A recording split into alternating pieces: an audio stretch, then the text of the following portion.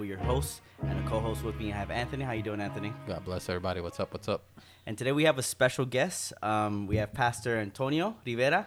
Yes. More formally or well known as Tony, right? Correct? Right. Am I right on that? That's Yeah. how we know him. Yeah. Okay.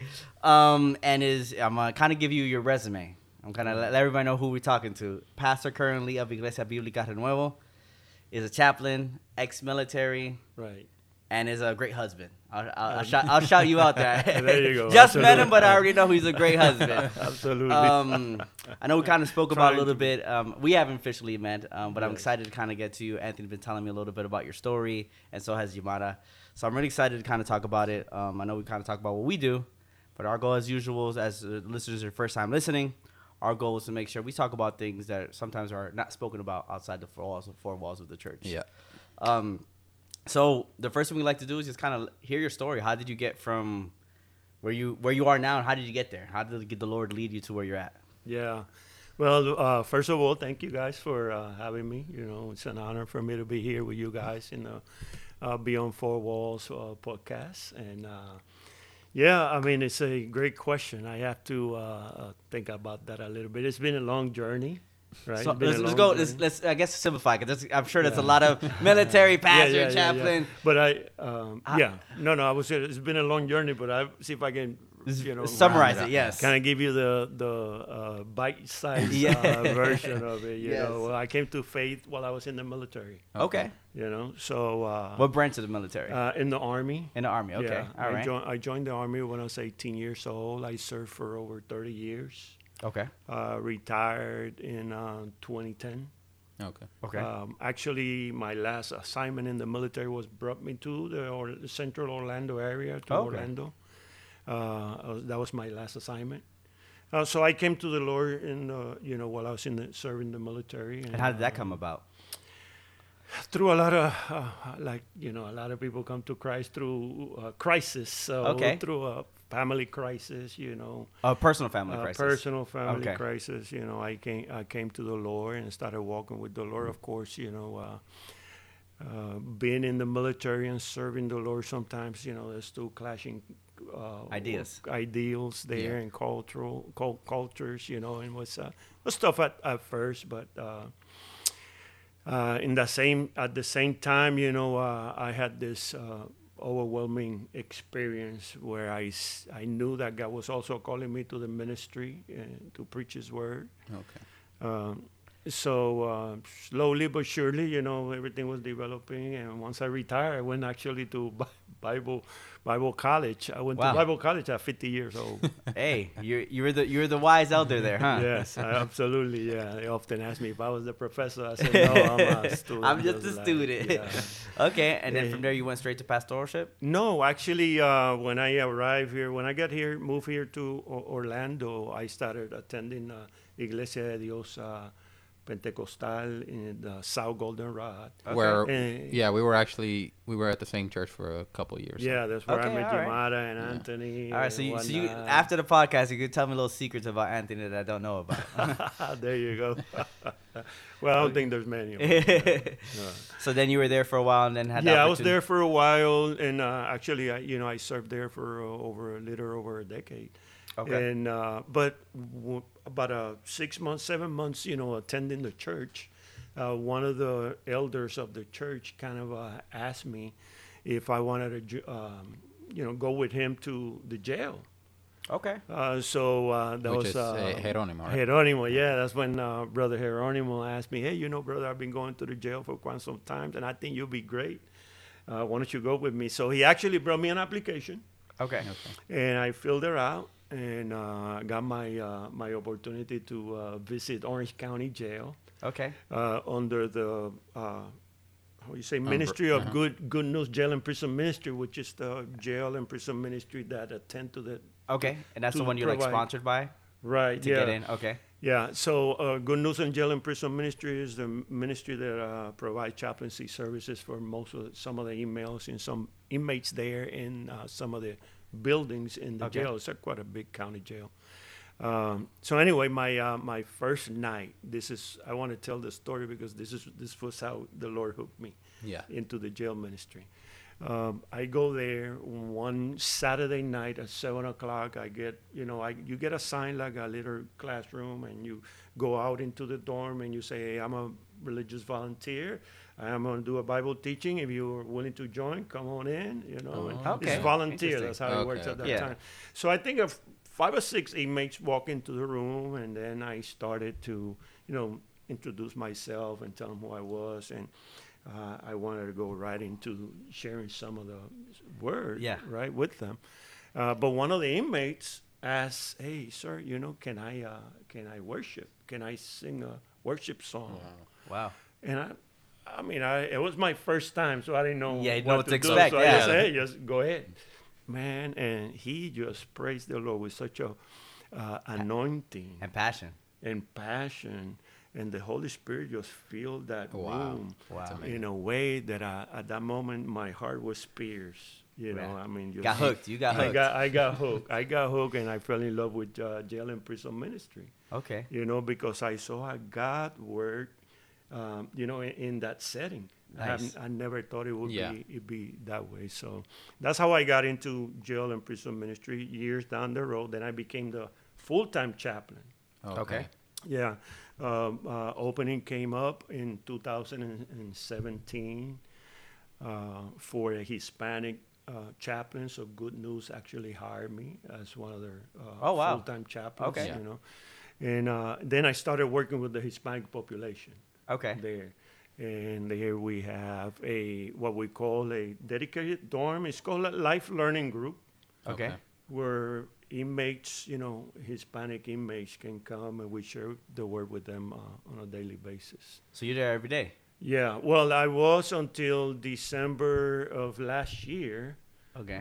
Because even in 2017, when I started working there, I knew that was like a temporary type of season, ministry. Yeah, season, right? Because I have always felt, I always knew that one day God was going to lead me into pastoral ministry. Yeah.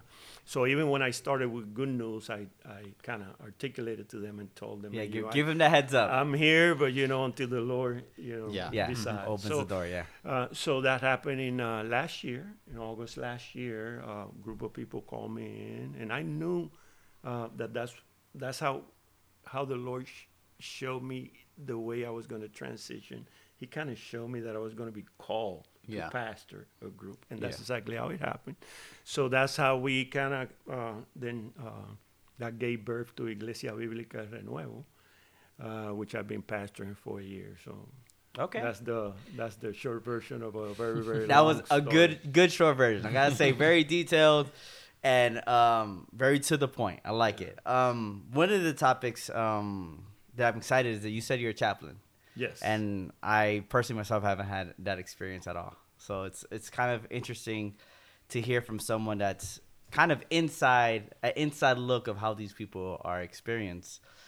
I just want to dive into that concept of like, how do you view the concept of these people are in prison and God's grace to these people? Like, how do you overcome even by your own perceptions of these people doing such horrible things and still going in there and showing them God's grace and God's forgiveness? How do you equate human consequence, because obviously they're in jail for a natural consequence, and God's grace? Like, how do you, those are two different opposite spectrums of the you would say the word. Like, there's consequences that we face, but God gives us grace. How do you deal with that or mitigate or teach them that? Yeah. Well, that's how you say, it's a grain line of thought, and it's kind of difficult at times, it's kind of difficult at times. But one thing I can tell you is that in jail ministry, within the walls of a jail or a prison, I have seen God's grace manifested in such a way that it blows your mind, because, you're dealing with, most of the people that go to jail are criminals. Yeah. They're there because they should be. There's occasional inmate that just had a bad day. Yeah. Find himself behind bars, right? But most of the people that go to jail are criminals. They are in a criminal lifestyle. They become habitual criminals, and but you know, once they're exposed to the gospel, a lot of them, you know, are impacted by the message of change, of hope, of a new life, you know. And I have seen the Lord, you know, just change hearts in a miraculous way, and see with my own eyes as I not only evangelize the inmates but also disciple them. You know, I get to witness radical transformation, that start manifesting. And of course, you know, the way they behave themselves, the way they speak, the way they interact with the other inmates. So, you know, the power of the gospel, it's just amazing.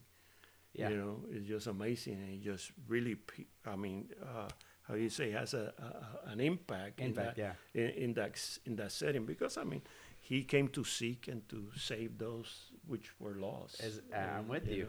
And let me piggyback off of that question, because I know how we said off mic, there's, you know, a culture of Christianity and the culture of jail. Like, how, if there's people there that are going to be there for a long time, how do you see them battling with being a Christian but still in that setting where they have to either prove to other inmates who they are, or, like, how do you see that battle within them? Well, first, I think I have to define something here, because a lot of people get confused about what it is a prison and what it is a jail. Okay. Right? Yeah. So I am a chaplain at a jail. Okay. In the jail, it's normally... You're waiting for trial, right? You're waiting for trial. Mm-hmm, Everybody in the jail is waiting for trial, or they're already been, how you say, tried, and then they're in the transition process, where they're going to transfer, go to yeah. prison. Mm-hmm. If they found guilty and they're sentenced, and then they transition into the prison. Prison have a longer stay. Jail have a shorter stay. Correct. Okay. So with the inmates that I deal with, I have a very short window, because I can run into an inmate today, and perhaps he be gone the next week. Okay. Another thing is that, you know, although we are chaplains in the jail, there is no really, there's no proselytizing in jail. Okay. So every faith-based interaction is inmate-driven.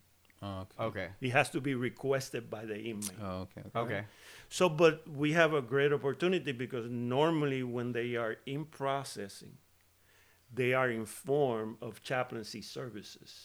Okay. And when they are informed of chaplaincy services, sometimes they request to see a chaplain. And once they request to see a chaplain, right, then I can go and interact with that inmate, and I can actually, you know, openly and freely share. Is it a the one-on-one? gospel. Is a one-on-one moment? Well, there is a one-on-one moment, but there are also faith-based programs Okay. that are already established in the jail, that are run by the ministries. You Okay. know? But normally, to participate in the faith-based program is also a volunteer. So the inmate has to request it to be transferred to that particular cell, dorm, where the faith-based program is taking place. Like Good News Jail and Prison Ministry, we have two. We have one in Spanish in the main building in Orange County, and we have one in English in Horizons building in Orange County. So we have two different buildings. We have two different life learning programs, and inmates can request to participate in those life learning programs, and they're faith-based. And every day we have different volunteers that come from the community, either religious volunteers or pastors and other faith leaders in the community from a diversity of churches, you know, Christian churches, that volunteer to come and to teach The biblical gospel. principles. Now, do you to have the a inmates. do you have a biblical standard that each person has to teach? Because I can imagine some leaders are gonna believe certain things in the Bible, and you might not agree at all with what they're teaching. Is there a standard of like, okay, these are truths that we believe in as a ministry. You have to believe in all these truths before you could teach? Or is it, if I volunteer and I say I'm a pastor, like if I'm a pastor of a church, no matter how wild my ideas, they are allowed to volunteer? Yeah, absolutely. Definitely. Every volunteer that is going to be under our ministry is first and foremost, first it's interviewed by us. Okay. And we vet them, Okay. and make sure that they are an active member of a local Christian church Okay. that aligns theologically and doctrinally With what you with what we guys. Yeah, absolutely. Are Yes. you guys encountering that more, where like more people are starting to believe more radical things or things that are normal of today's society? For example, drinking, smoking, all these things that are becoming normalized even in church. Are you guys encountering a lot more pastors or volunteers believing in those things? Well, it's very interesting because my experience with inmates, right? Just think about the world they come from. They probably come from exactly from that world, the world of drinking, the world of, promiscuous behavior, the world of, all kinds of things. And when they want to draw near the Lord, they're looking for something different. Yeah. They're looking for something different. So they are the kind of how you say believers who are more prone to say, hey, no, this is not what we want to do. That's what keeps us in trouble for so many years. So Nice. that kind of thing doesn't. When it comes to drinking, smoking, and all those liberties that many Christians have, nowadays. You know, I don't think that's a real problem with the inmates that we disciple. Okay. We might have other kind of problems. Yeah. They one of the things that I have, we try to tell volunteers and tell inmates. We stick to certain topics. We stick to Christ-centered gospel. Okay. So we're trying to really present Christ, saved by grace, by faith in Jesus Christ, and also that regenerate heart, the life change. If any man is Christ, is a new creation, and this is how, start bearing the fruits of a new heart, of a new mind, awesome. being a new person. And that's what we stick to. And we sound like a broken record. We tell them every day. But the good thing is every day. It's a filter of new people. So even though you might say the same message, you're getting different faces over and over. Yeah. So that's one thing about the jail. You have always, people leaving and people coming. Yeah. But just to give you an idea, in Orange County alone, there's in a single year over 50,000 people processed through that jail. Wow. So potentially, there's 50,000 people that can hear the gospel. Mm-hmm. Exactly, it's a powerful opportunity. Yeah, it is a powerful opportunity. It's one of the biggest domestic missionary fields in the backyard of your church. Now, being a chaplain, I've been kind of excited to ask you this question particularly. Being a chaplain, I think Anthony might have something to say about it. God's grace, obviously, we understand when we accept the Lord, He forgives us and all these things. How should Christians look at jail?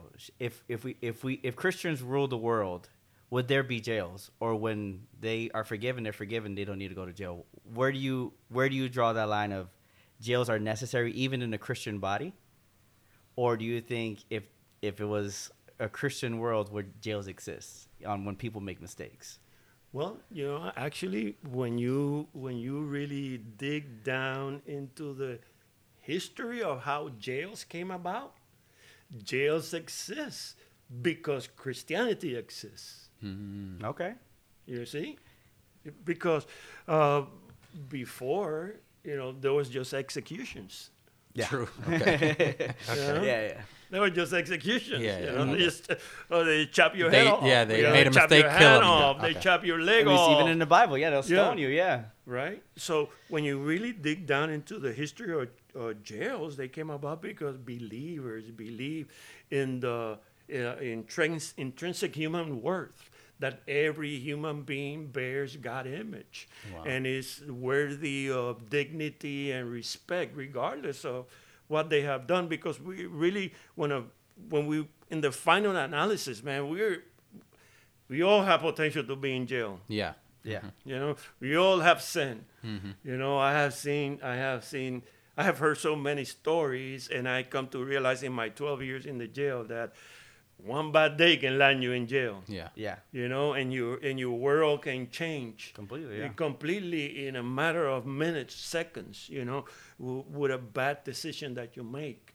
You know? Yeah. So there are people, like I said, most of the people that are in jail are criminals. Mm-hmm. But there's also a lot of people in jail because they had that That one bad moment. bad day, Mm-hmm. that bad moment who they couldn't handle, and they just mismanaged completely and just turned their life upside down. Yeah. And now they are in the judicial system. Now they facing, you know, a jury of their peers, Yeah. or potentially, you know, a life sentence or a long sentence or Now, whatnot. talking about life, do you think there should be life sentences? Let's go with that. Like, at what point does God's grace come upon these people where they shouldn't be in prison their whole lives? Well, you know, Abel. Yeah, Abel. Yeah. One thing that you learn in jail is there's some really bad people too. Okay. You know, I mean, there's people who are, you know, just like I said, are just had a bad day. There's people who have bad upbringing. There's people who have bad role models and landing them in a lifestyle of crime. But there's also evil people that I think need to be separated from society for the rest of their lives. You know, I know that might not sit well with some people, but I think it sits well with me. You know, No, I mean, it's having experience. Yeah, having had the experience of there's some evil people. You know, there's some evil people. Let me tell you, sometimes when I'm in the jail, sometimes I have this thought: what would happen to Orlando if these 2,500 men that are here are just let out in one moment? yeah. I mean, it will be chaos, I think, because most of them will probably just go back to their predator behavior and to their criminal behavior, and that's why in the jail ministry we really address real issues, you know, with the gospel. Oh, okay. And we're trying to bring about the life transforming experience, because that's what's going to land on the other side of that fence, a different member of society. Yeah. That's what we talk to them about. Hey, you know, your story might have started bad. It might look bad right now. There's many reasons for it. But the truth of the matter is, in Christ Jesus, it can end well. Yeah. You know, So you can have a different ending. yeah. So the reason why I bring it up, and already says I think might have something, because we probably our second episode we talked about disciplina, Mm-hmm. and we talked about how do pastors pick out of the air 6 months if you do this, 6 months if you do that. The reason why I would kind of push back is if we're graceful for people, like, who are we to say if you do this it's a lifetime, if you do that it's not? Mm-hmm. That's where I'm hesitant on. Is like, we're graceful for people doing other things, and we're like, okay, you could sin, God forgave you, come back, you're fine. So how do they How do we categorize as Christians, if we look at jail, how can we justify this person's going to be punished for life, even though we're saying God forgives you and he erased your sin? Why are these people? It's bad. They murdered. They did this. You know, they're, like you said, they're repeat offenders. Why for someone that fornicated or cheated on his wife or did something like that, we say, you're forgiven, you can be part of our church, part of our community, you're free, God forgave you. But if someone really repented in jail, that's a life sentence. Why, if they're not fully repentant, why can't they be free? Wow, I think repentance is what bring about, that new birth, right, in Christ Jesus through faith. So, but an unrepentant heart is a dangerous one. But let's say they did repent. Let's say the scenario, this person's in life, they repented. We see the repentance. We see the fruits of the Spirit.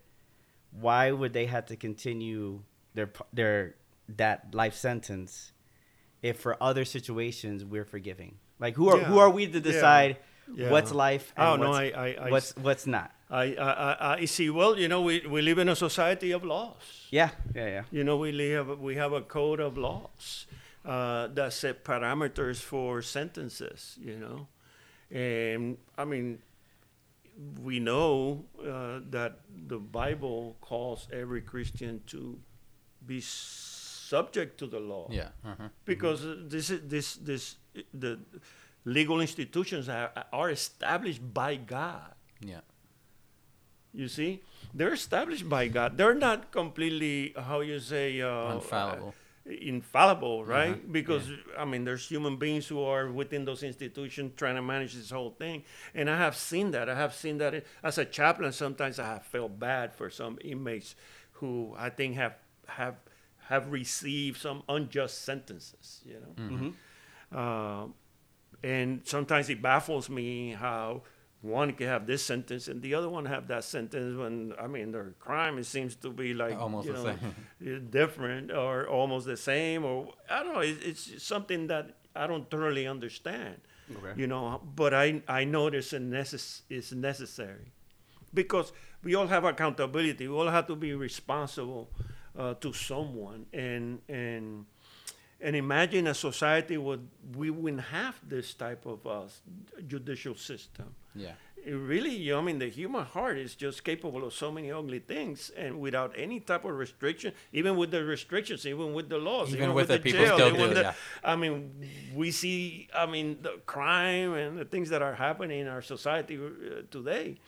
So it would scare me, a place where this judicial system did not exist. Now, having said that, there are people who have really bear the fruits of a repentant heart. Yeah. Right? And this is what I tell inmates. I tell inmates this. God knows you. He knows your life. He knows what is the correct process for you. I tell them this. I tell them in my program, in the life learning program, the inmates that I have in front of me every week that I teach, I challenge them with, every day I ask this question. I said, I know that you're here and you're drawing near the Lord and you want God to make work a miracle in your favor, and you perhaps want to walk away from this legal problem that you have, unscathed. Unscathed, right? And maybe with the best end result possible. But I ask them, but what if, number one, we teach them you got to be accountable for your actions. You got to be accountable for your actions. Because one of the things that you learn with inmates is that they have faulty thinking. Right? They play the victim, you're saying. Yeah, and part of that faulty thinking, one of the it's not my fault. I'm here because of my father. I'm here because of my mother. Yeah, so others. we're trying to say you have to take ownership of your actions. That's biblical. Yeah, that's we all gonna give an account. Yeah, And all of our actions have consequences. Yeah, right. And when you totally surrender to the Lord and you want the Lord to change your heart, He's going to do that. But He might not change the consequences of your actions. My question to them is, are you willing to love Jesus? Whether He gives you a stiff sentence, allow a stiff sentence for your action, or are you willing to love Jesus only He gives you a good sentence. Yeah, frees you. Yeah. Liberated of your consequences. I'd like to tell you a story, quick one. Yeah, about Milton. The night before I met Milton, it's a young man, Milton, he had attempted to take his life. Wow. He'd been arrested a few days before. And first time in jail, 19-year-old kid, first time in jail, Wow. right? Got into a fight with other inmates. He was so scared that he tried to hang himself with the sheet of his bed. Mm-hmm. Wow.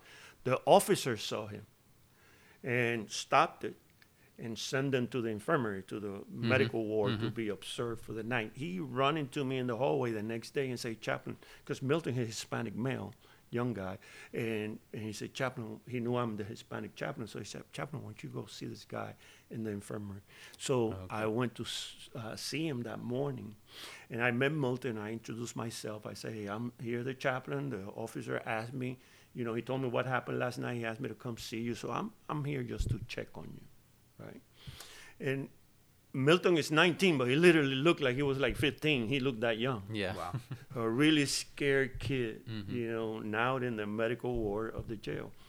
And so I tell him, hey, listen, I'm the Hispanic chaplain. We have a life learning program. We all Hispanic. It's in Spanish. What we do is we teach life principles there. And he said, you know, chaplain, I grew up in the church. Wow. You know, he actually grew up in one of the local churches. It's Yeah. from, in Orlando. I'm not going to mention it, but, you know, he grew up there. And I don't know what happened. You know, I lost my way. I started hanging with the wrong people. Now I'm in big trouble. So why don't you come to the program? He immediately said, yeah, I'd love to.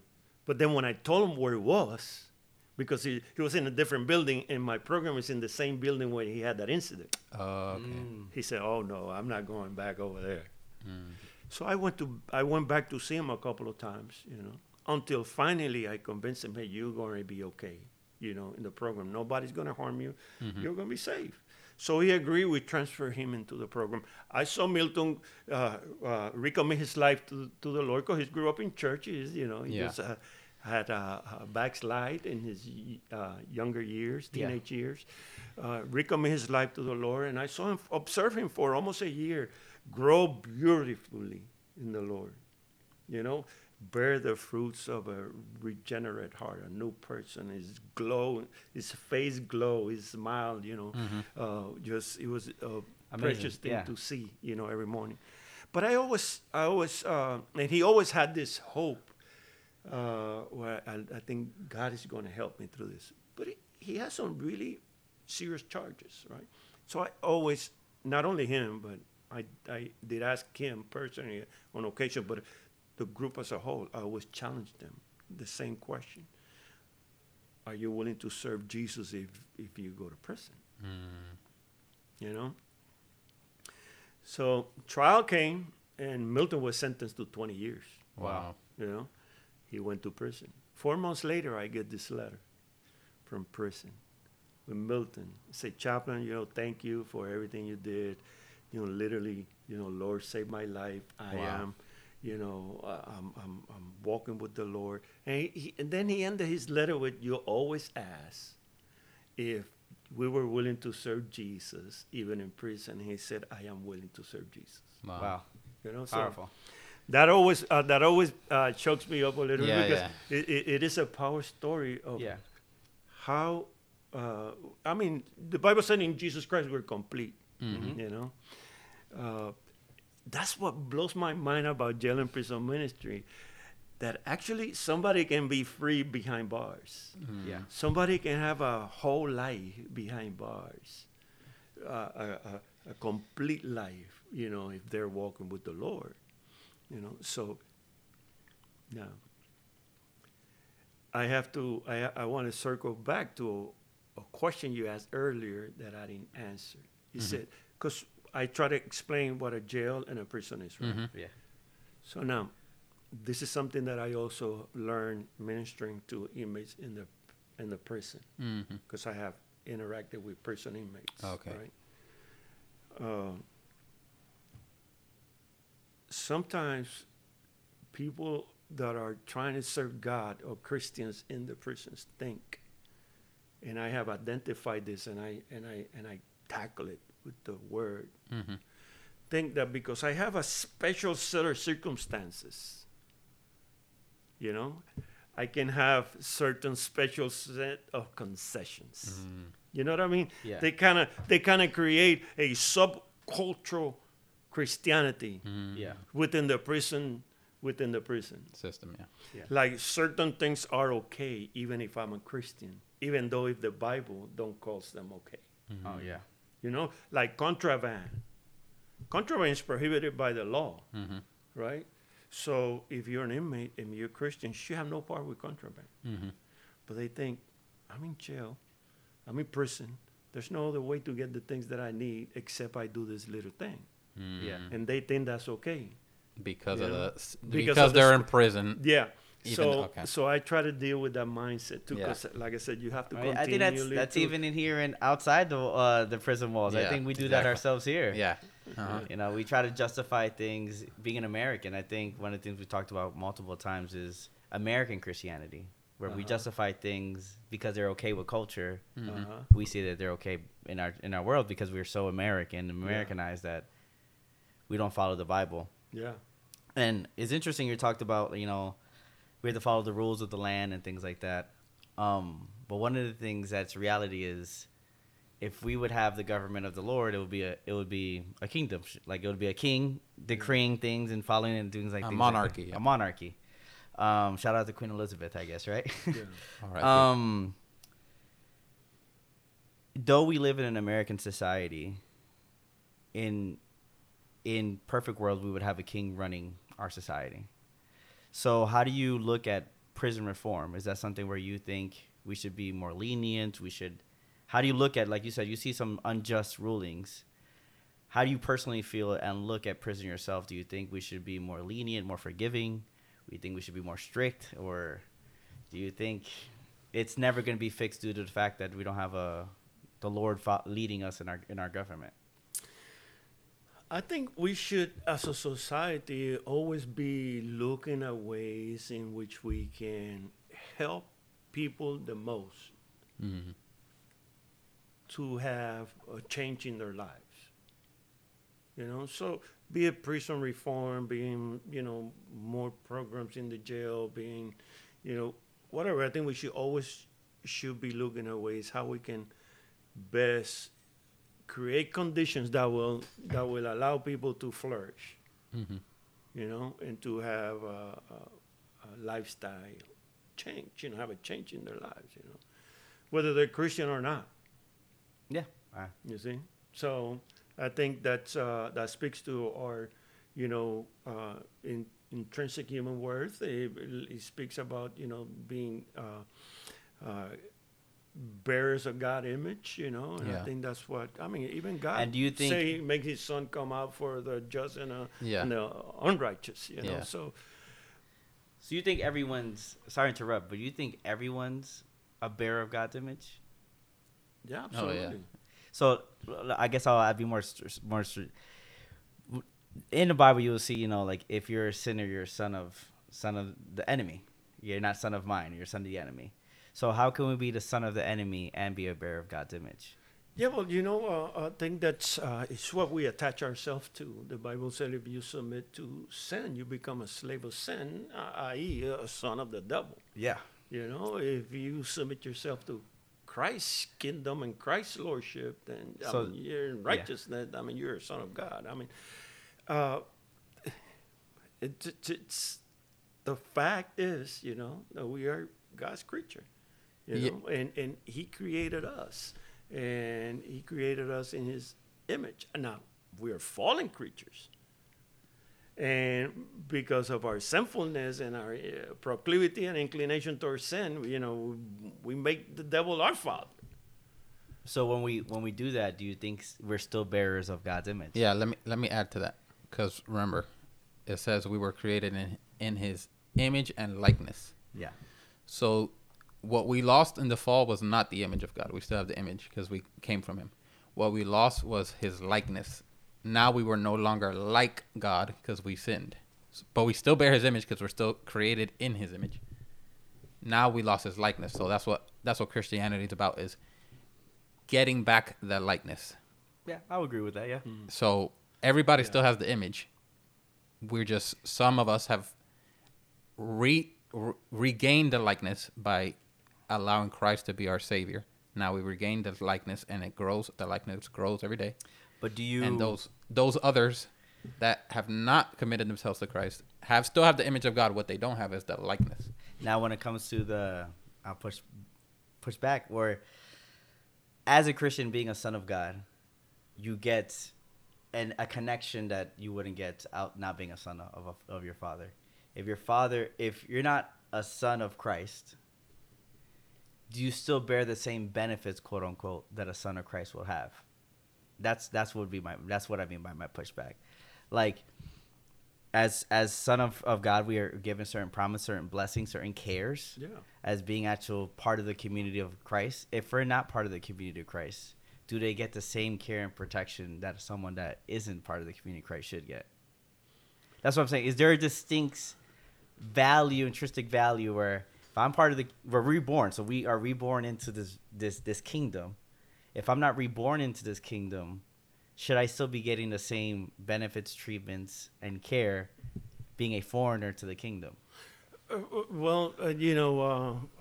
mean, if you're a Christian, right? You should be living according to kingdom principle. Mm-hmm. Yes. Even if you live in whatever culture, no matter what Correct, society, correct. what city, we are under. Jesus said, "My kingdom is not of this world." Mm-hmm. Yes. In my kingdom world, this world, my followers will come and fight for me, and so.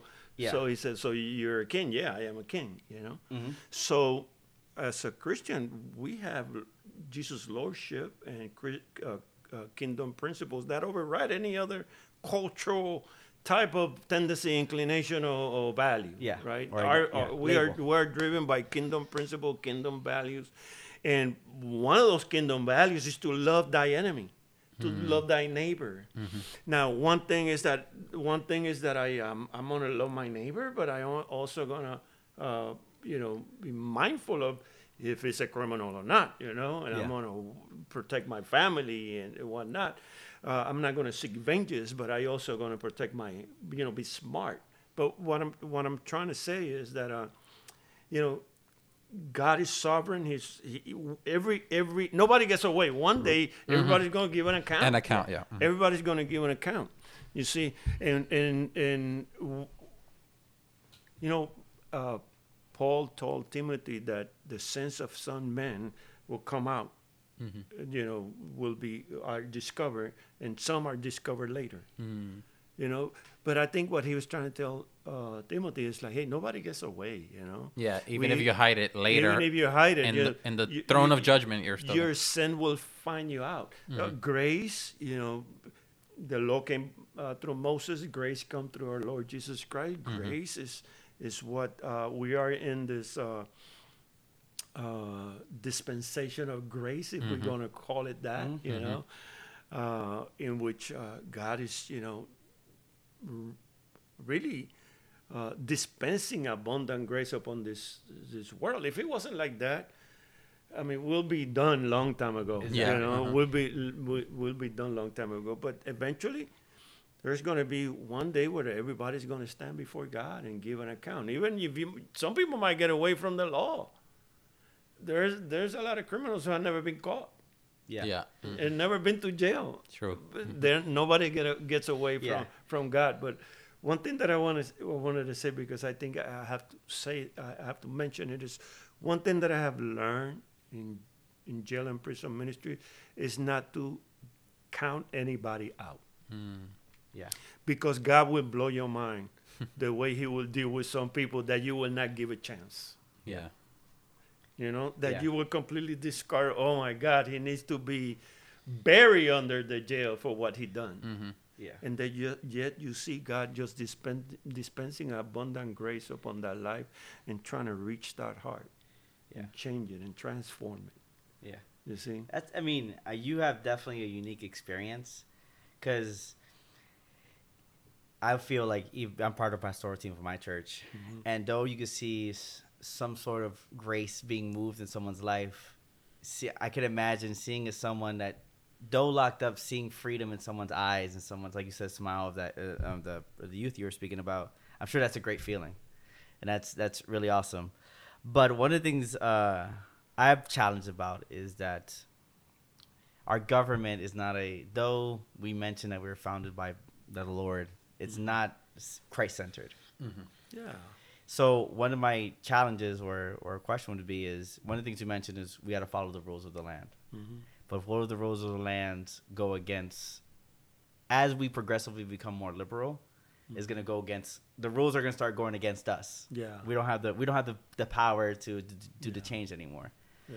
So like you could even look at Paul in the book of Acts where they told him stop talking about these things, but he still do it. At what point do we decide we aren't going to follow this and we are going to follow this? And does that become hypocritical? Where we say you have to follow the rules of the land, but when it pertains to us, we're going to say it's okay to break it. Well, I think that's even clear in Scripture, because even when the disciples were, commanded to not to preach in the name of Jesus, they said, "Hey, who are we going to listen to? Voice of man or voice of God? We have been given a commandment, and I think we are to be a law-abiding citizens all the way up to the point where laws want to affect our relationship with Christ. You know? Where laws are trying to impose their values that are against Christian values. When they directly values. attack. In that moment, I think what we should have is that we have a disposition then to suffer for Jesus. Yeah. Hey, I'm with you. We should have a disposition to suffer Christ. And the perfect story is the Daniel story. Yeah. Because obviously the government made a decree. Exactly. Mm-hmm. That they couldn't pray to any other gods except the statue, yada, yada.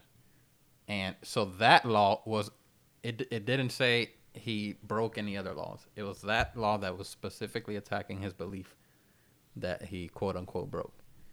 So like Tony's saying, when it's directly attacking our relationship with God, then it would have to be case by case or law by law, where we would not just a blanket statement, obey all.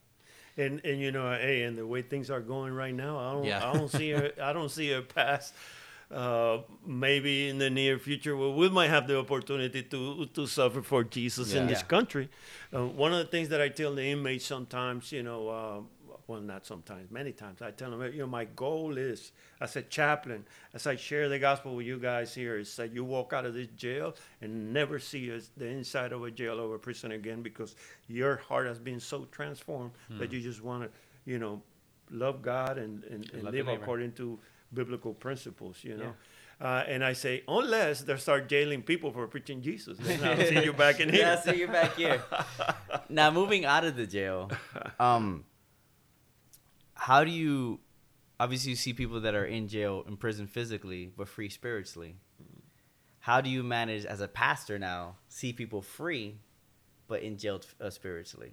Like, do you feel it's harder to present the gospel to people that are in jail and get spiritual freedom, or people that are free and jailed spiritually? What do you think is more of a challenge for you? Well, I tell you, it's a thing that I have thought about, and I think I talked to my wife about, about the difference in evangelizing in today's society versus evangelizing in the jail and prison. I think there's a big difference. It's because in our society, we have made, and I say we because I live in this culture in America. Mm-hmm. And, but we all live in it, it has been tried so hard to debunk the notion of sin. Yes, normalizing everything. Normalizing everything, which nobody feel guilty about anything, bad about anything. People think they don't need to repent about anything. And one of the things that first you had to do in order to have an effective evangelism is convince somebody that they are a sinner. Yeah, that's one of the toughest things, because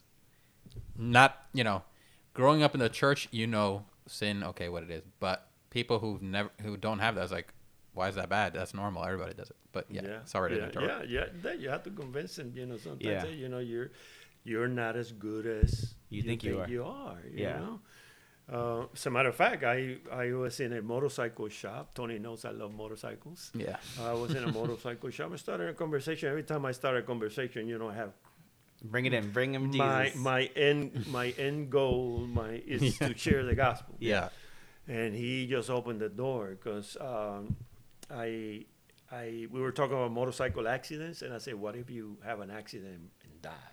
Are you ready for the next life?" I asked the young man, and he said, "Yeah, I think I am. I'm not a bad person." That's the famous quote. Yeah, that's a famous quote. And I said, "Oh, really? How so? What makes you such a good person?" Kid you not, he told me this. I received a settlement of $80,000, and I donated $5,000 to charity. And I laughed, so he kept on talking, and he said, "You know what? I also have an autistic child. I have cared for that child, since her birth. I think I got heaven won." I laugh, of course, and I put my hand on the young man's shoulder and said, "Well, his name is Jonathan." I said, "Jonathan, unfortunately, it doesn't work that way." So I went up and shared the gospel with him, what the Bible says about the human heart, the human condition, who we are. Yeah. He listened intently, Yeah. But then I also told him about the good news, bad news. Hey, the wages of sin is death. We're all sinners, but this is the good news. Yeah. The gift of God is eternal life in Jesus Christ. So, Yeah. I mean, it was a really short interaction, but it was really powerful. I felt the Holy Spirit working in that young man's heart. Yeah. But it's a good representation of how many people think. I'm not as bad. No, you're probably not as bad as you could be. So do you? But everybody's bad. Do you think? So obviously the gospel's been watered down, as today's society. We preach that fire and brim. Everyone's going to hell if you don't repent, stuff like that. Do you think that's the right method? Should we be more aggressive on that, reminding people, you're gonna go to hell if you don't do Yeah. Or do you think the way we do it today is more effective? Well, I think we're missing the mark in sharing the gospel nowadays because we have made the gospel anthropocentric. It's all about man. And the gospel is about Christ. Yeah. He is the exalted one. He's the hero. He's the one who is glorified. We serve him. But we twist it all around, and it's kind of God is subservient to man. And we tell people, "Oh man, you don't know how much God loves you, and how great you are, and how and everything and everything that God has done to save you, and He wants to love you, and we make this lovey-dovey type of message, right? And people think that you're so important and so great. It's true though. It's true. And it's true that God loves us. Yeah. It is true that for God so loved the world that He gave His only begotten Son, right? Yeah. So whoever believes in Him shall not perish. That is true. But the fact of the matter is that Christ died for sin. He in the cross, He bore our sin, the sins of humanity. The reason He had to die was because of our sinfulness. Because of us. Because of us. We deserve the cross. So what we need to tell people more, I think, is repent. You don't hear that anymore. You hear the gospel proclaimed, you don't hear anybody calling people to repentance. Yeah. Because repent implies you have done something wrong, and you need to change your mind, change your way, and start thinking and acting differently. Yeah. You see? But we don't do that anymore. We just say God loves you, and you will do Him a great favor if you love Him. No, it's definitely true. But I do kind of want to. We talked about chaplain being pastor. I do want to kind of dive in the military, your military life, and as Christians, should we agree in militarizing our society, or should Christians even join the military, or should we think that's the violence or that type of thing is not something we should do as Christians? How do you justify military being a Christian? Let's go with that. Well,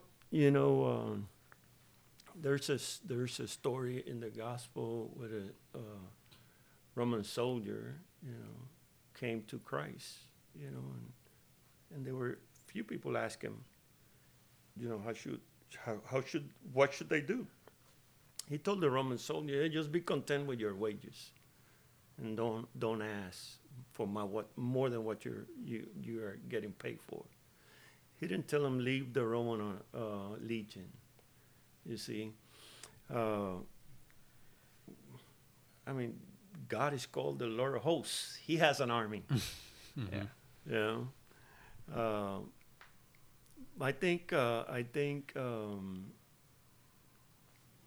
I'm biased in this point because I love the military. I came to Christ in the military. The most godly people that I met were military. My first pastor was a special forces sergeant. Yeah. Wow. A guy who can sneak in a place into the night and kill the enemy and go home and be eating, dinner by the time, anybody knew what happened. Yeah. You see. So I think there's a place for a nation to have an army to defend its values, especially if they have Christian values. But it's all about. I think at this point I would say it's about how you personally feel. When I was in the military, of course, when I joined the military, I wasn't a Christian. Yeah. But when I came to Christ, and then I started learning,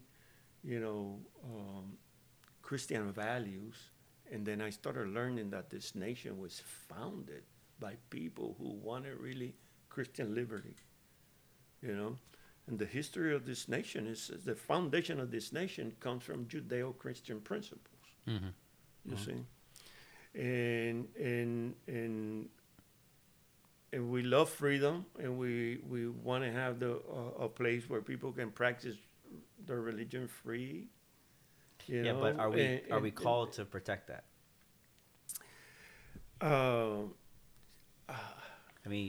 If that was the case, the reason why I would push back on protecting our freedom is because even when the disciples suffered, they didn't fight back. They just accepted the oppression.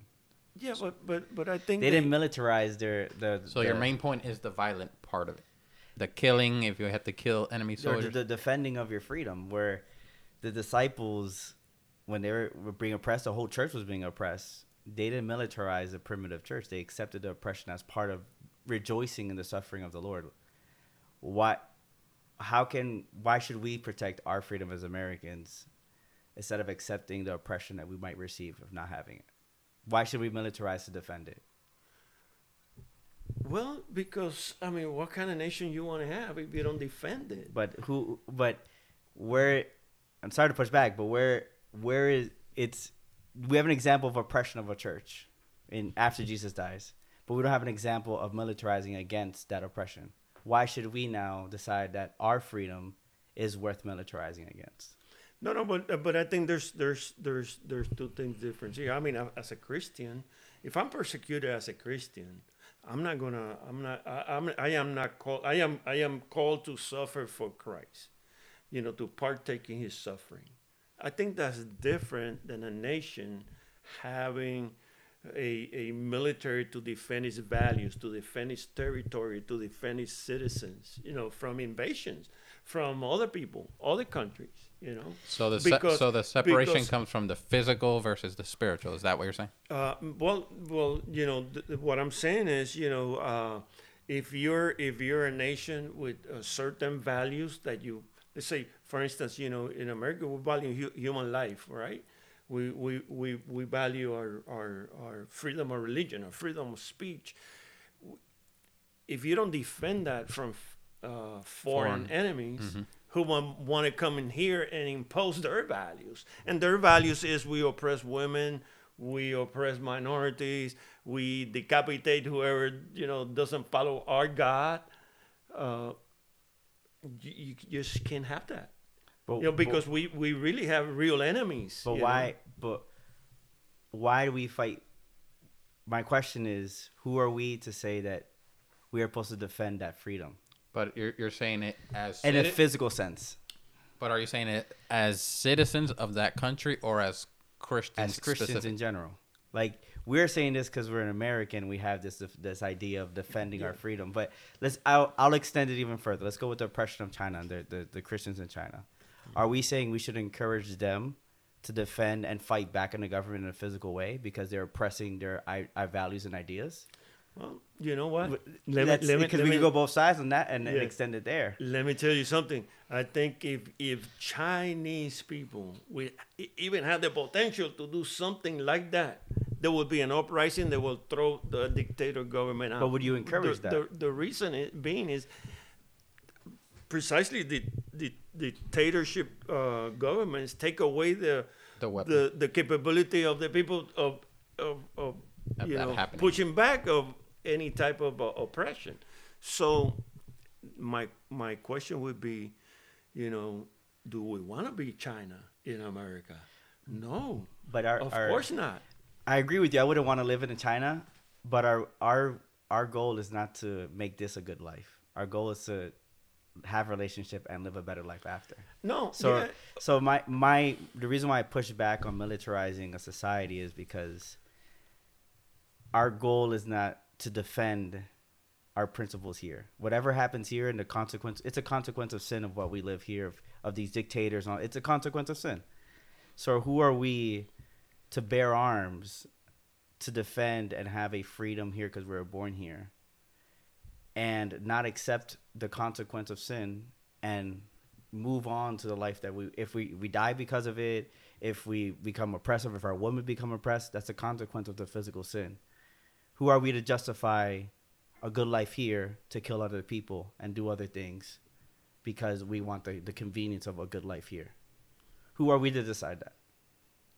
Well, let me see how I get. You could that's my perspective of we're very biased because we were born here. Let me just say this. I mean, I don't agree that you can militarize a society. Nation has a military to defend its territory from foreign enemies and perhaps domestic. I swore to that for many years. I will defend, and protect the Constitution of the United States against foreign and domestic enemies. Right.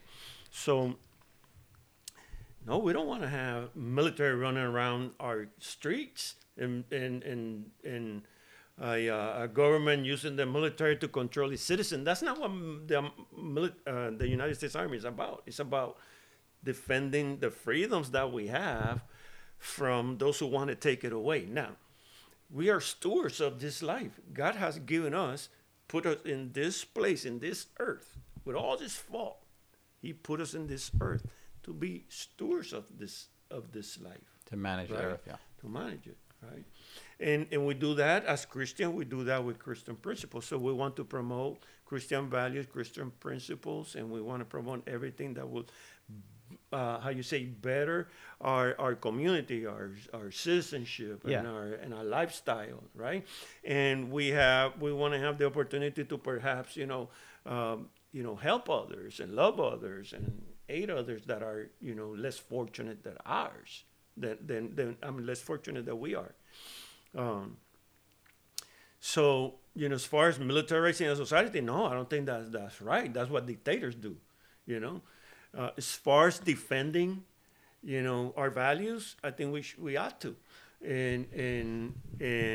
But how do we know that's the will of the Lord? That's what I'm asking. How do we know that we should be defending our values. Well, because I know, because the Bible says that all those institutions, even the Roman soldier, bears the sword because God allows him to bear it. There's no other institution in this world unless established by God.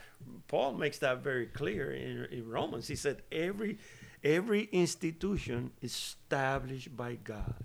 So then, You see, so now, of course, that's why we also are called to pray for our leaders, to pray for our governments, to pray for our governmental institutions. So we live in a society in which we can flourish. You know, not a dictator, not an oppressive society, not an oppressive government. We don't want that. You know. So we can live quietly, and in that living quietly, I think Paul has in mind having a ground in which we can actually share the gospel with people without being persecuted by the government. That's what we have here. Hopefully, it will never change.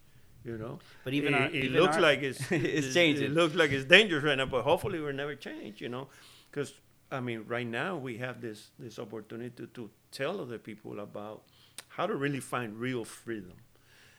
Yeah, you have certain freedoms in America by virtue of being an American citizen. You're not really free, because unless you're in Christ, He's the only who can really set you free. My only worry is, especially here in Florida, you probably see it as well, even being a pastor, is that justification of defense could extend very hard, where we become too defensive of our own lives. So the real question is, like, I think is what you're trying to ask: should a Christian bear arms? And in general, like, for example, should we defend our family with weapons? Like, you could, if we're gonna use that line of thought, how far does defending ourselves or accepting the consequence of sin or accepting the will of the Lord for us to die, like, how far, if we're going to use that line of thought, justifying your values, your freedom, the Second Amendment, does that justify me as a Christian if I see someone breaking, I'm just going to shoot him and kill him? Or does that justify if I feel threatened, I could attack and defend? At what point do we accept what's happening? Like, and that's where my worry is, that we value. Well, at what point do we value too much this life to defend this life and defend the freedoms that we do have? So I understand where you're coming from, because I mean, I think there's a segment of Christianity that is portrayed as just, you know, having their Bible and their gun and their flag and their nationalism and their patriotism, and they're willing to, you know, so, I mean, as a Christian and as being ex-military, I've been around guns all my life. Yeah. As a matter of fact, I think I joined the Army because I wanted to go play with guns, you know, blow stuff up, you know, and I did, you know, it was a lot of fun. Yeah. So, I'm not uncomfortable with guns. I served as a police chaplain for a couple of years too, you know, Orlando Police. I was their chaplain for a couple of years, one of their chaplains. Oh, okay.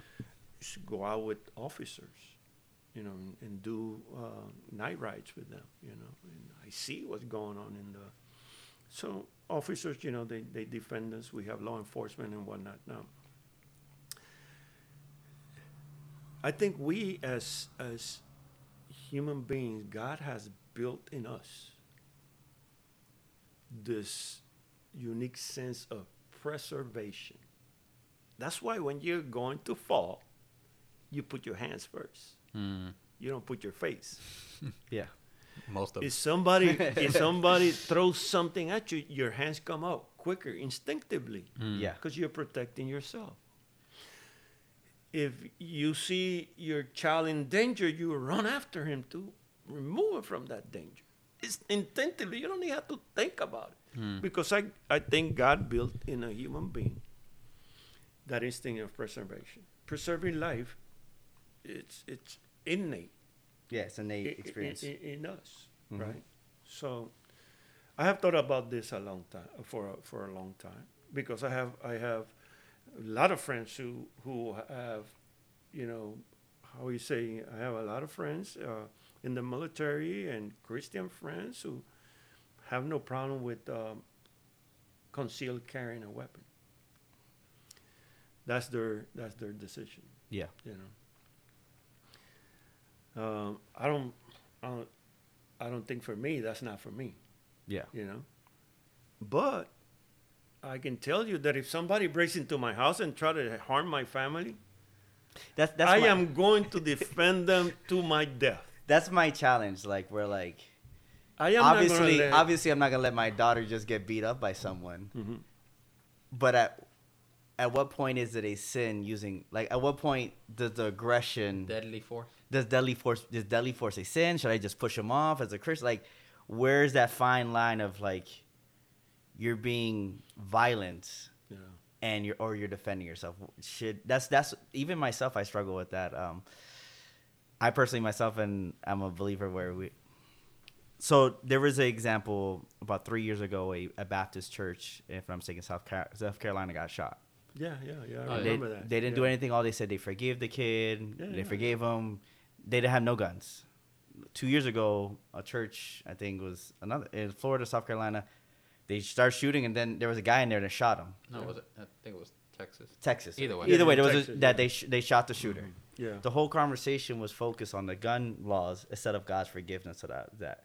So I think about those two stories where no one shot this person, a lot more people died. But the whole story was about, wow, these people forgave, these people turned their cheek, like they were willing to forgive the shooter. The other one protected his people, shot the guy, no one really died, but the story wasn't about the Lord anymore. The story was about the gun, the protection, and things like that. So that's where I look at it, is like, if we bear arms, is that going to take away from the story of God's grace and love, accepting God's will and accepting? That's where the challenge of that balance of it's God's will, protecting ourselves, the story of God's gospel, spreading God's gospel, and even in the most difficult times. So that's I think a challenge that it's current in our society. Yeah. And I think especially more and more in Florida, as we become more factuated and polarized in Republican, Democrat, and gun laws and things like that. Yeah. I just fear Christians are holding on to the protection too much. Well, the thing is that, most people, use the story of when Peter pulls the sword out and all that to say, oh, look, Jesus told him, if you kill by the sword, you'll die by the sword. And they use that to say, oh, that's why we shouldn't have weapons. But if we think about it more, he said all he said is, if you kill by the sword, you'll die by the sword, right? Something like that. He doesn't say, now go get rid of your sword. He never told him get rid of it. He still had it there. So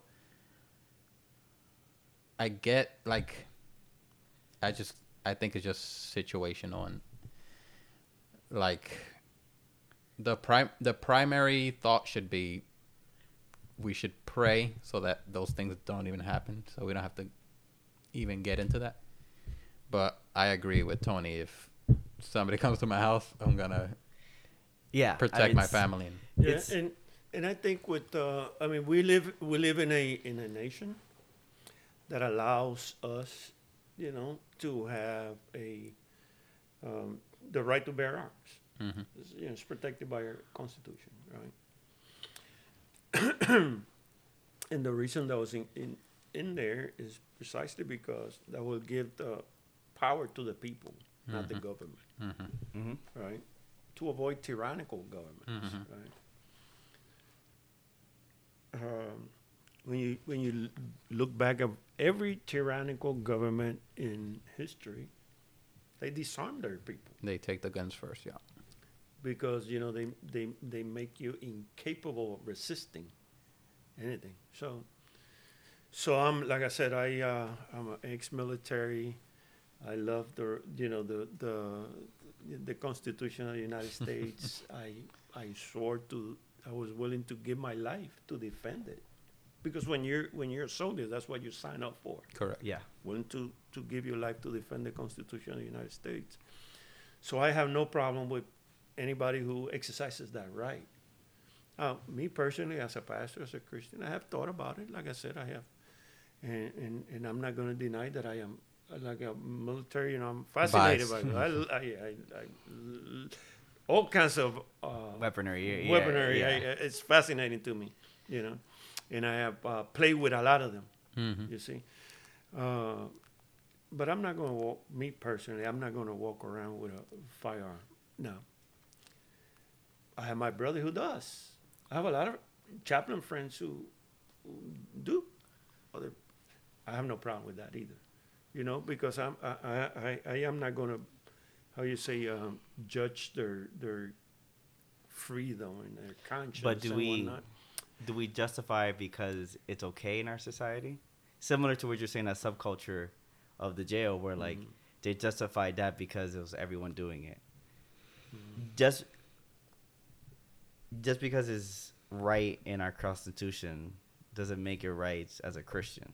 Because obviously though we're based in like our government, one is it's not a kingdomship, so it's not a monarchy, so it's not truly a biblical government.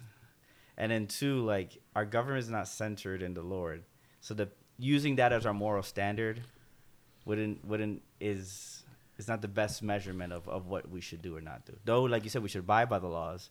Yeah. Just because it's available for us to do doesn't make it a good measurement of.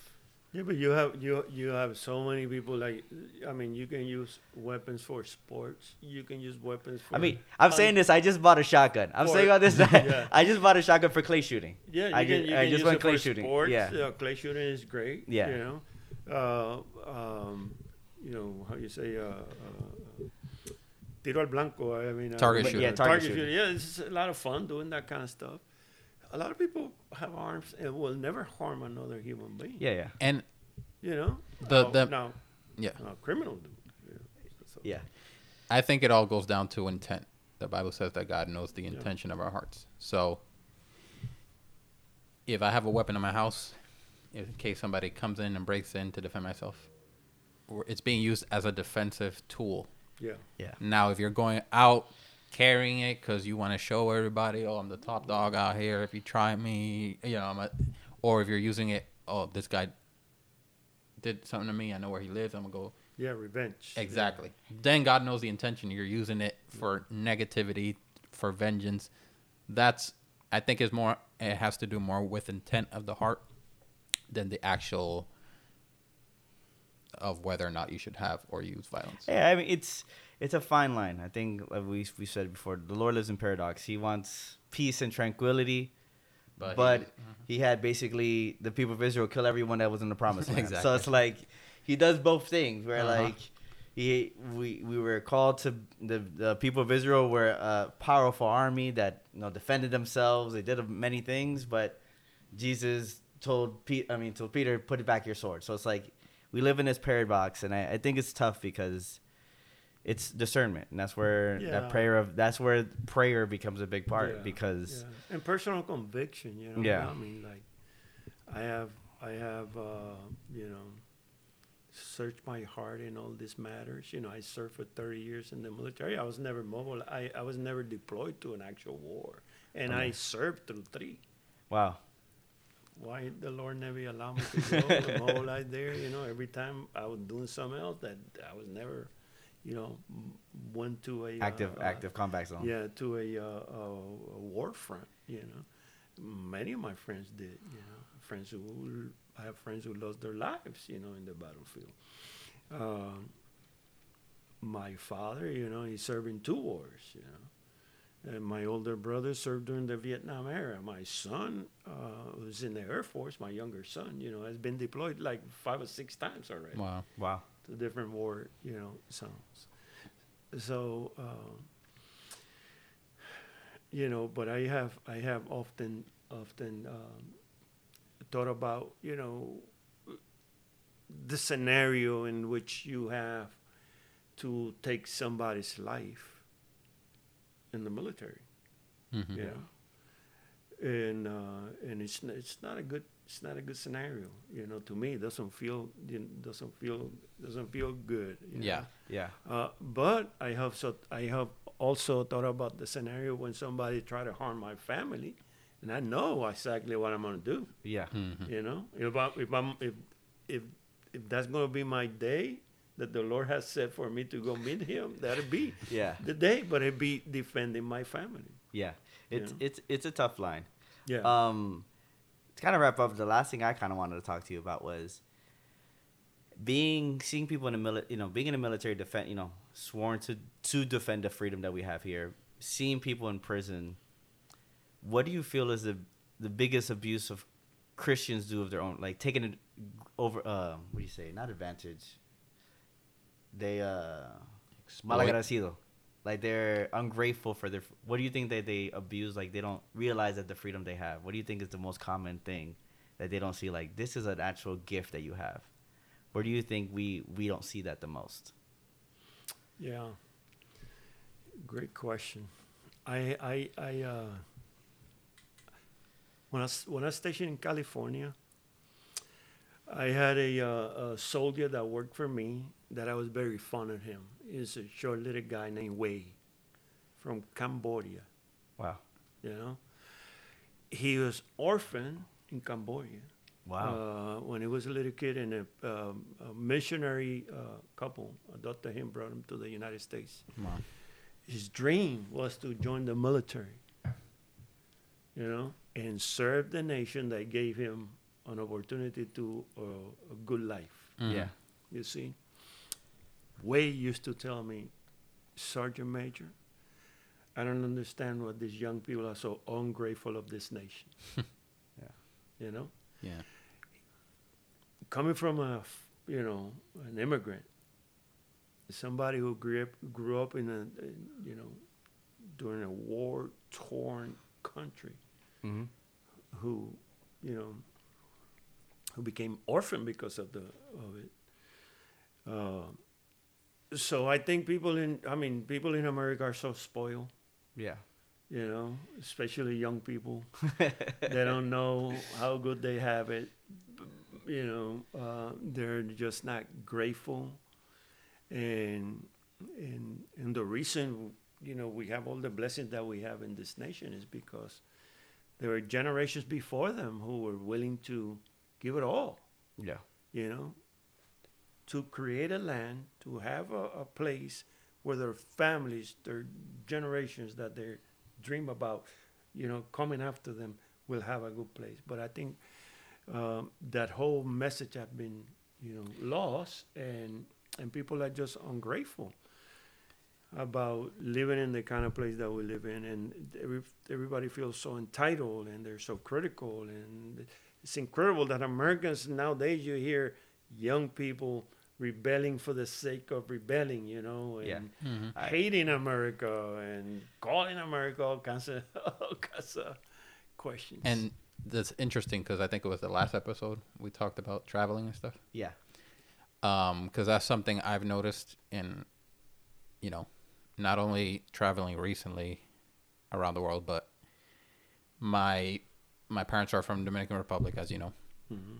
Especially my dad, he's from the campo. So, I grew up visiting his family with, they have a letrina, an outhouse in the back, house made of planks of wood, dirt floor. So, I'm used to that. So I have an appreciation for this country where we don't have to live in those conditions. Yeah. So you see these other countries, and it gives you a different perspective, not only as a citizen of this great country, but also as a Christian, realizing the gifts and the blessings that God has given us in the society that we live. And that's the problem with a lot of the young people. They've never been outside of the country, let alone outside their state. So they've Outside their house. yeah. So they don't experience and see the poverty of other people Yeah. to appreciate what they have. So Yeah. And I think you can see that in the book of Judges. They received their freedom. They'll be all good with the Lord. They don't have no oppression, and then you'll fall into sin because I think we were designed to work, and as we work for our food and having to work to survive allows us to be reminded that we need to be dependent on a higher power. Have everything given to you. You could order food now on your app, and it'll come to you. You don't even have to get out of your house. You don't even have to get pretty much for anything. You get groceries at your house. Those freedoms naturally make you, like you said, it's about you. You could depend. I don't Why do I need God? I could order food. The I ego, don't. yeah. I don't need to pray for God. I work for myself. I get my stuff. Yeah. Yeah. And I think that natural and independence we've given ourselves through technology and things like that, where in a natural world where you have to hope that rain comes down so the crop Your crops grows, will so grow. you could be able to feed your family, or if you're gonna go hunting, that there's something out there, there's a deer that you could find so you could feed your family. I think we're not meant to be exposed to so much technology because it takes away from the experience of what we were truly created to do. Yeah, we become spoiled. And even piggybacking what you said about traveling, I went to Africa in 2013, not for leisure, for a mission trip, and I preached in a jail in Africa. Wow. Oh wow. Now, when I got back, I tell the guys in our jail, "Hey, you're in a You guys- 5-star resort. Yeah. You're in a 5-star How was that? resort." That was the most hard. I can only describe that jail in this way. I think the best characterization I can give it.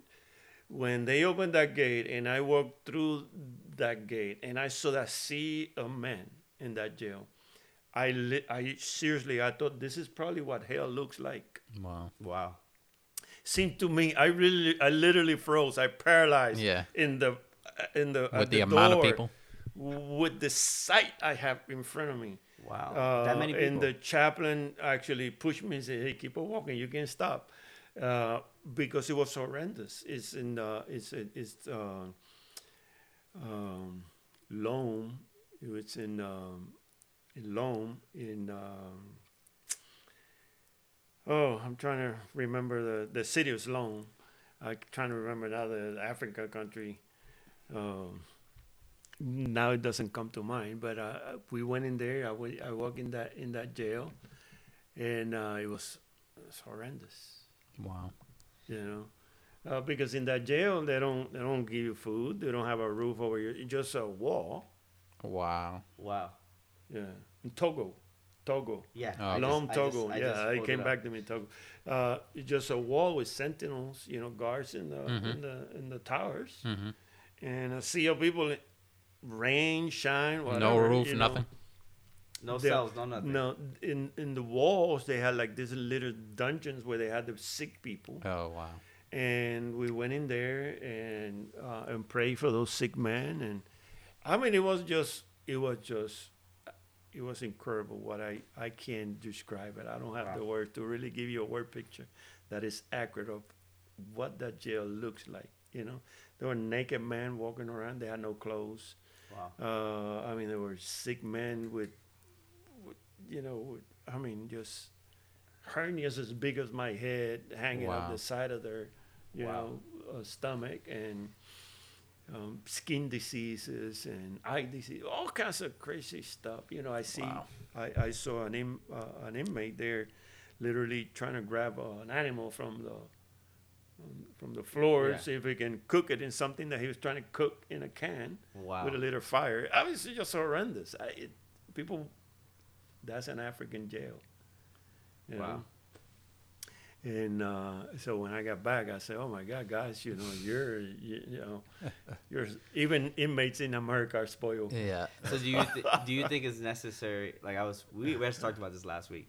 So you think it's necessary for Christians to travel to be reminded of these things? Oh, absolutely. I think it's every short missionary trip that I have taken to different countries, I have been ministered more than what I have ministered, because the Lord has always done something within me that that have blessed me and helped me appreciate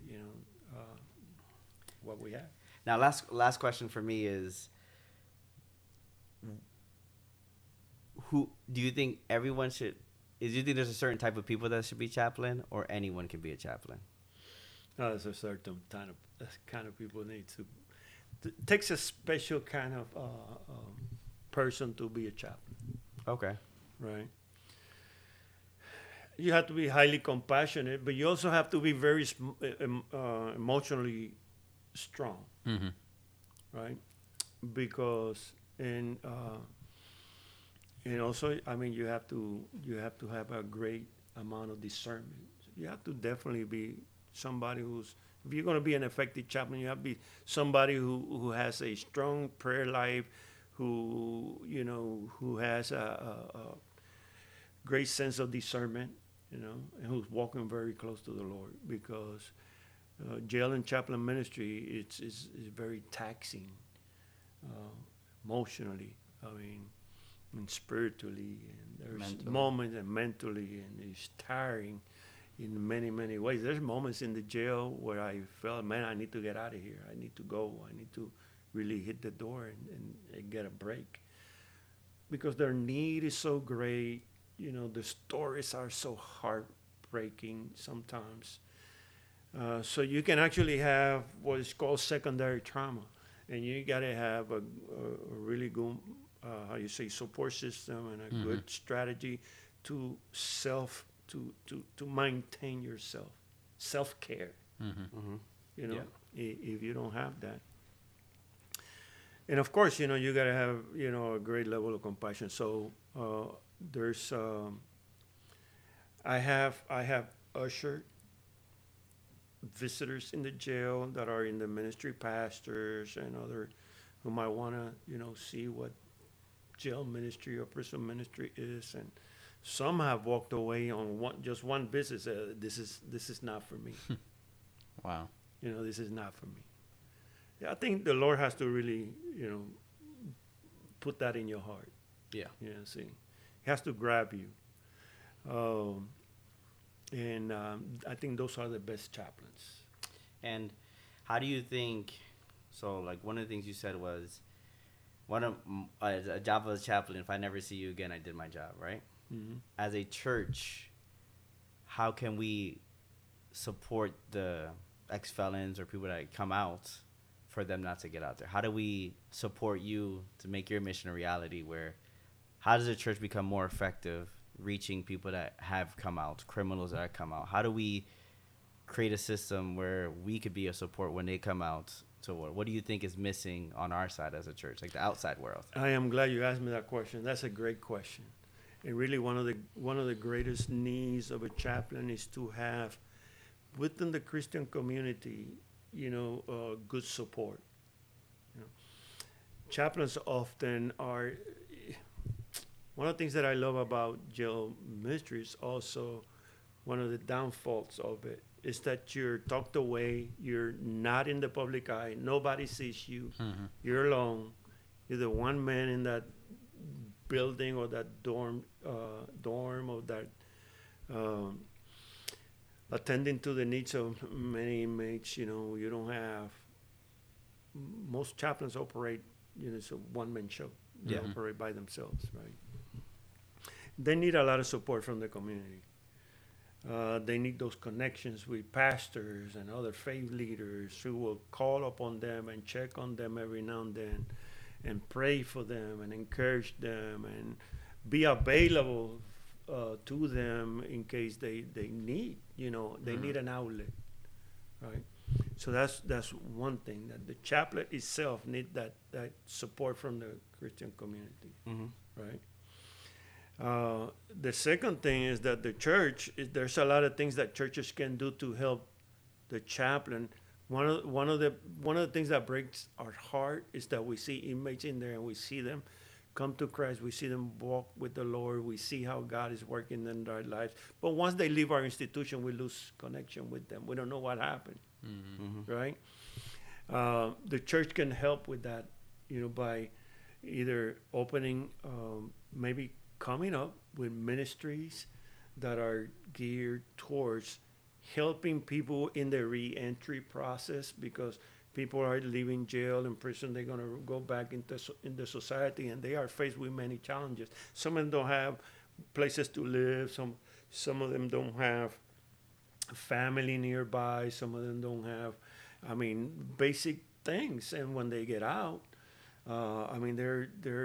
they're challenged with all this, right? And if churches can come alongside,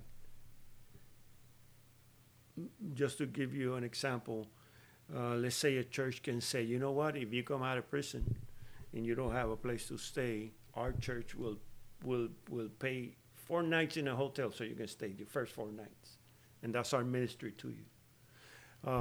Or we have a food pantry that you can come and get food. Or, you know what, we have maybe a thrift store here where there's some male clothing. If you come out, you don't have, we're going to clothe you, and we're going to give you some things so you can go out and start looking for a job. Or maybe we can help you write a resume. Or maybe we can connect you with social services in the community that can help you out. Things of that nature. There's many things that the churches can do. And that's right? why I where I work now, I spoke to you about it before. That's what we do, is a work release program. Mm-hmm. So we get these inmates from the Department of Corrections who are about to finish their sentence, and that's pretty much what the organization does. It helps them. We house them there. We get them. We have people who work with them to get them jobs, and then we open accounts for them, start saving their money, and that way, so when they're actually done with their sentence, they actually have some money in their hand. We organized, and we communicate with their family so we can find them a place to go after they leave, and that's, it's fulfilling to see that there is actually ministries that do that, but there's never enough. You with Bridges? Yeah. Yeah, with Bridges. Yeah, they do a great job. Like you said, there's not enough. If all the enough. churches in the city would have a program, it would help a lot more. Yeah. Yeah, it's tough. They're already behind the 8 ball with having this record and stuff like that. Yeah. As a church, it gives us an opportunity, like you said, to really show that love extending beyond just those 4 walls of the prison or 4 walls of the jail. Yeah. And I think something is not mentioned very often in church itself. It's a reminder that there's people lost, and that's what we're not meant to preach to the people that are saved every Sunday. We're meant to find the people that are lost, go out, find those people, and really show them God's grace and love, and bring them back to the community, a real community of people that can help them and support them. And I would say, for the listeners of this podcast, if there is a pastor out there or any other type of ministry that have not reached out to their local chaplain, to do so. Call them up, say, hey, how can we help you? Guarantee you there's something that they can do that will help that chaplain, be more effective in their ministry. Sometimes we need Bibles. Sometimes we need good books, Christian material, to continue to disciple the inmates. There's so many things. And I think it's interesting what you said was, this is the best missionary, like local missionary. This is the best domestic missionary field. But a lot of times we're like, oh, let's give money to Africa, let's give money to China, and then our own people that live here, we're just not helping it. We just walk by and there's no one here. Yeah. And I think it's an eye opener to hear from you. There's people here that we don't have to drive too far. We don't have to go. It's great to go to another country. It's great to go to all these places that are surrounding us and help them. But at the same time, if we're not even helping the people that are right next to us that need the help so desperately, why are we going so far? We could go right here. Absolutely. And if any of your listeners, or have a love for the Lord and feel a burden in their heart to come alongside their local chaplain and want to minister in the jail and the prison, I encourage them to reach out. They will know immediately when they walk into that cell or that dorm, and start, interacting with the inmates. They will know immediately. They will know. The Lord will give them a conviction if that's for them or not. Yeah. Because I haven't had that experience. I have volunteers who walk in there the first day and say, I'm not going back. I have volunteers who walk in there and said, man, I got to do this. Yeah. And at the end of this month, we are going to honor one of our volunteers. Actually, the guy who brought me to the jail 13 years ago, Geronimo Ramos, he's retiring. Yeah. He's 92 years old, 92. Wow. And he's been going to the jail for 25 years. Wow. So he started going to the jail at 67 years old. Quit at 92 because his health don't allow him to continue. But faithful for 25 years. Yeah. You don't know how many lives he has impacted through, that 2.5 decades. Yeah, we appreciate you coming on, and this is the reason why we wanted to do this podcast, because a lot of things that local churches or even Christians ourselves, we don't get exposed to.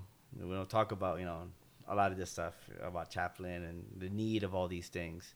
That's the reason why we want to do this podcast, and we encourage like you said, the listeners, if you need that information, reach out to us. We'll connect them to you, or connect them to the chaplain organization you worked with. Or churches, if you guys are interested in finding ways to engage with the people that need that love more than ever, to feel that grace and forgiveness more than ever, reach out to us. That's what we're called to do, to work in creating that community of running out to those people that are lost and showing them that love and telling them you are a bearer of God's image. Well, thank you again, Tony, or Pastor Antonio Rivera. Thank you for coming. My name's Abel. Again, this is Anthony. And I want to say I was really looking forward to this because you're a big mentor to me and my wife and my brother-in-law. They respect you, and I know you've been a big part of their life. So I'm very happy to have you today on this episode. Yeah, and I thank you guys for the opportunity to be here with you guys. It's been my pleasure. We'll bring you back another time. Yeah, Yeah.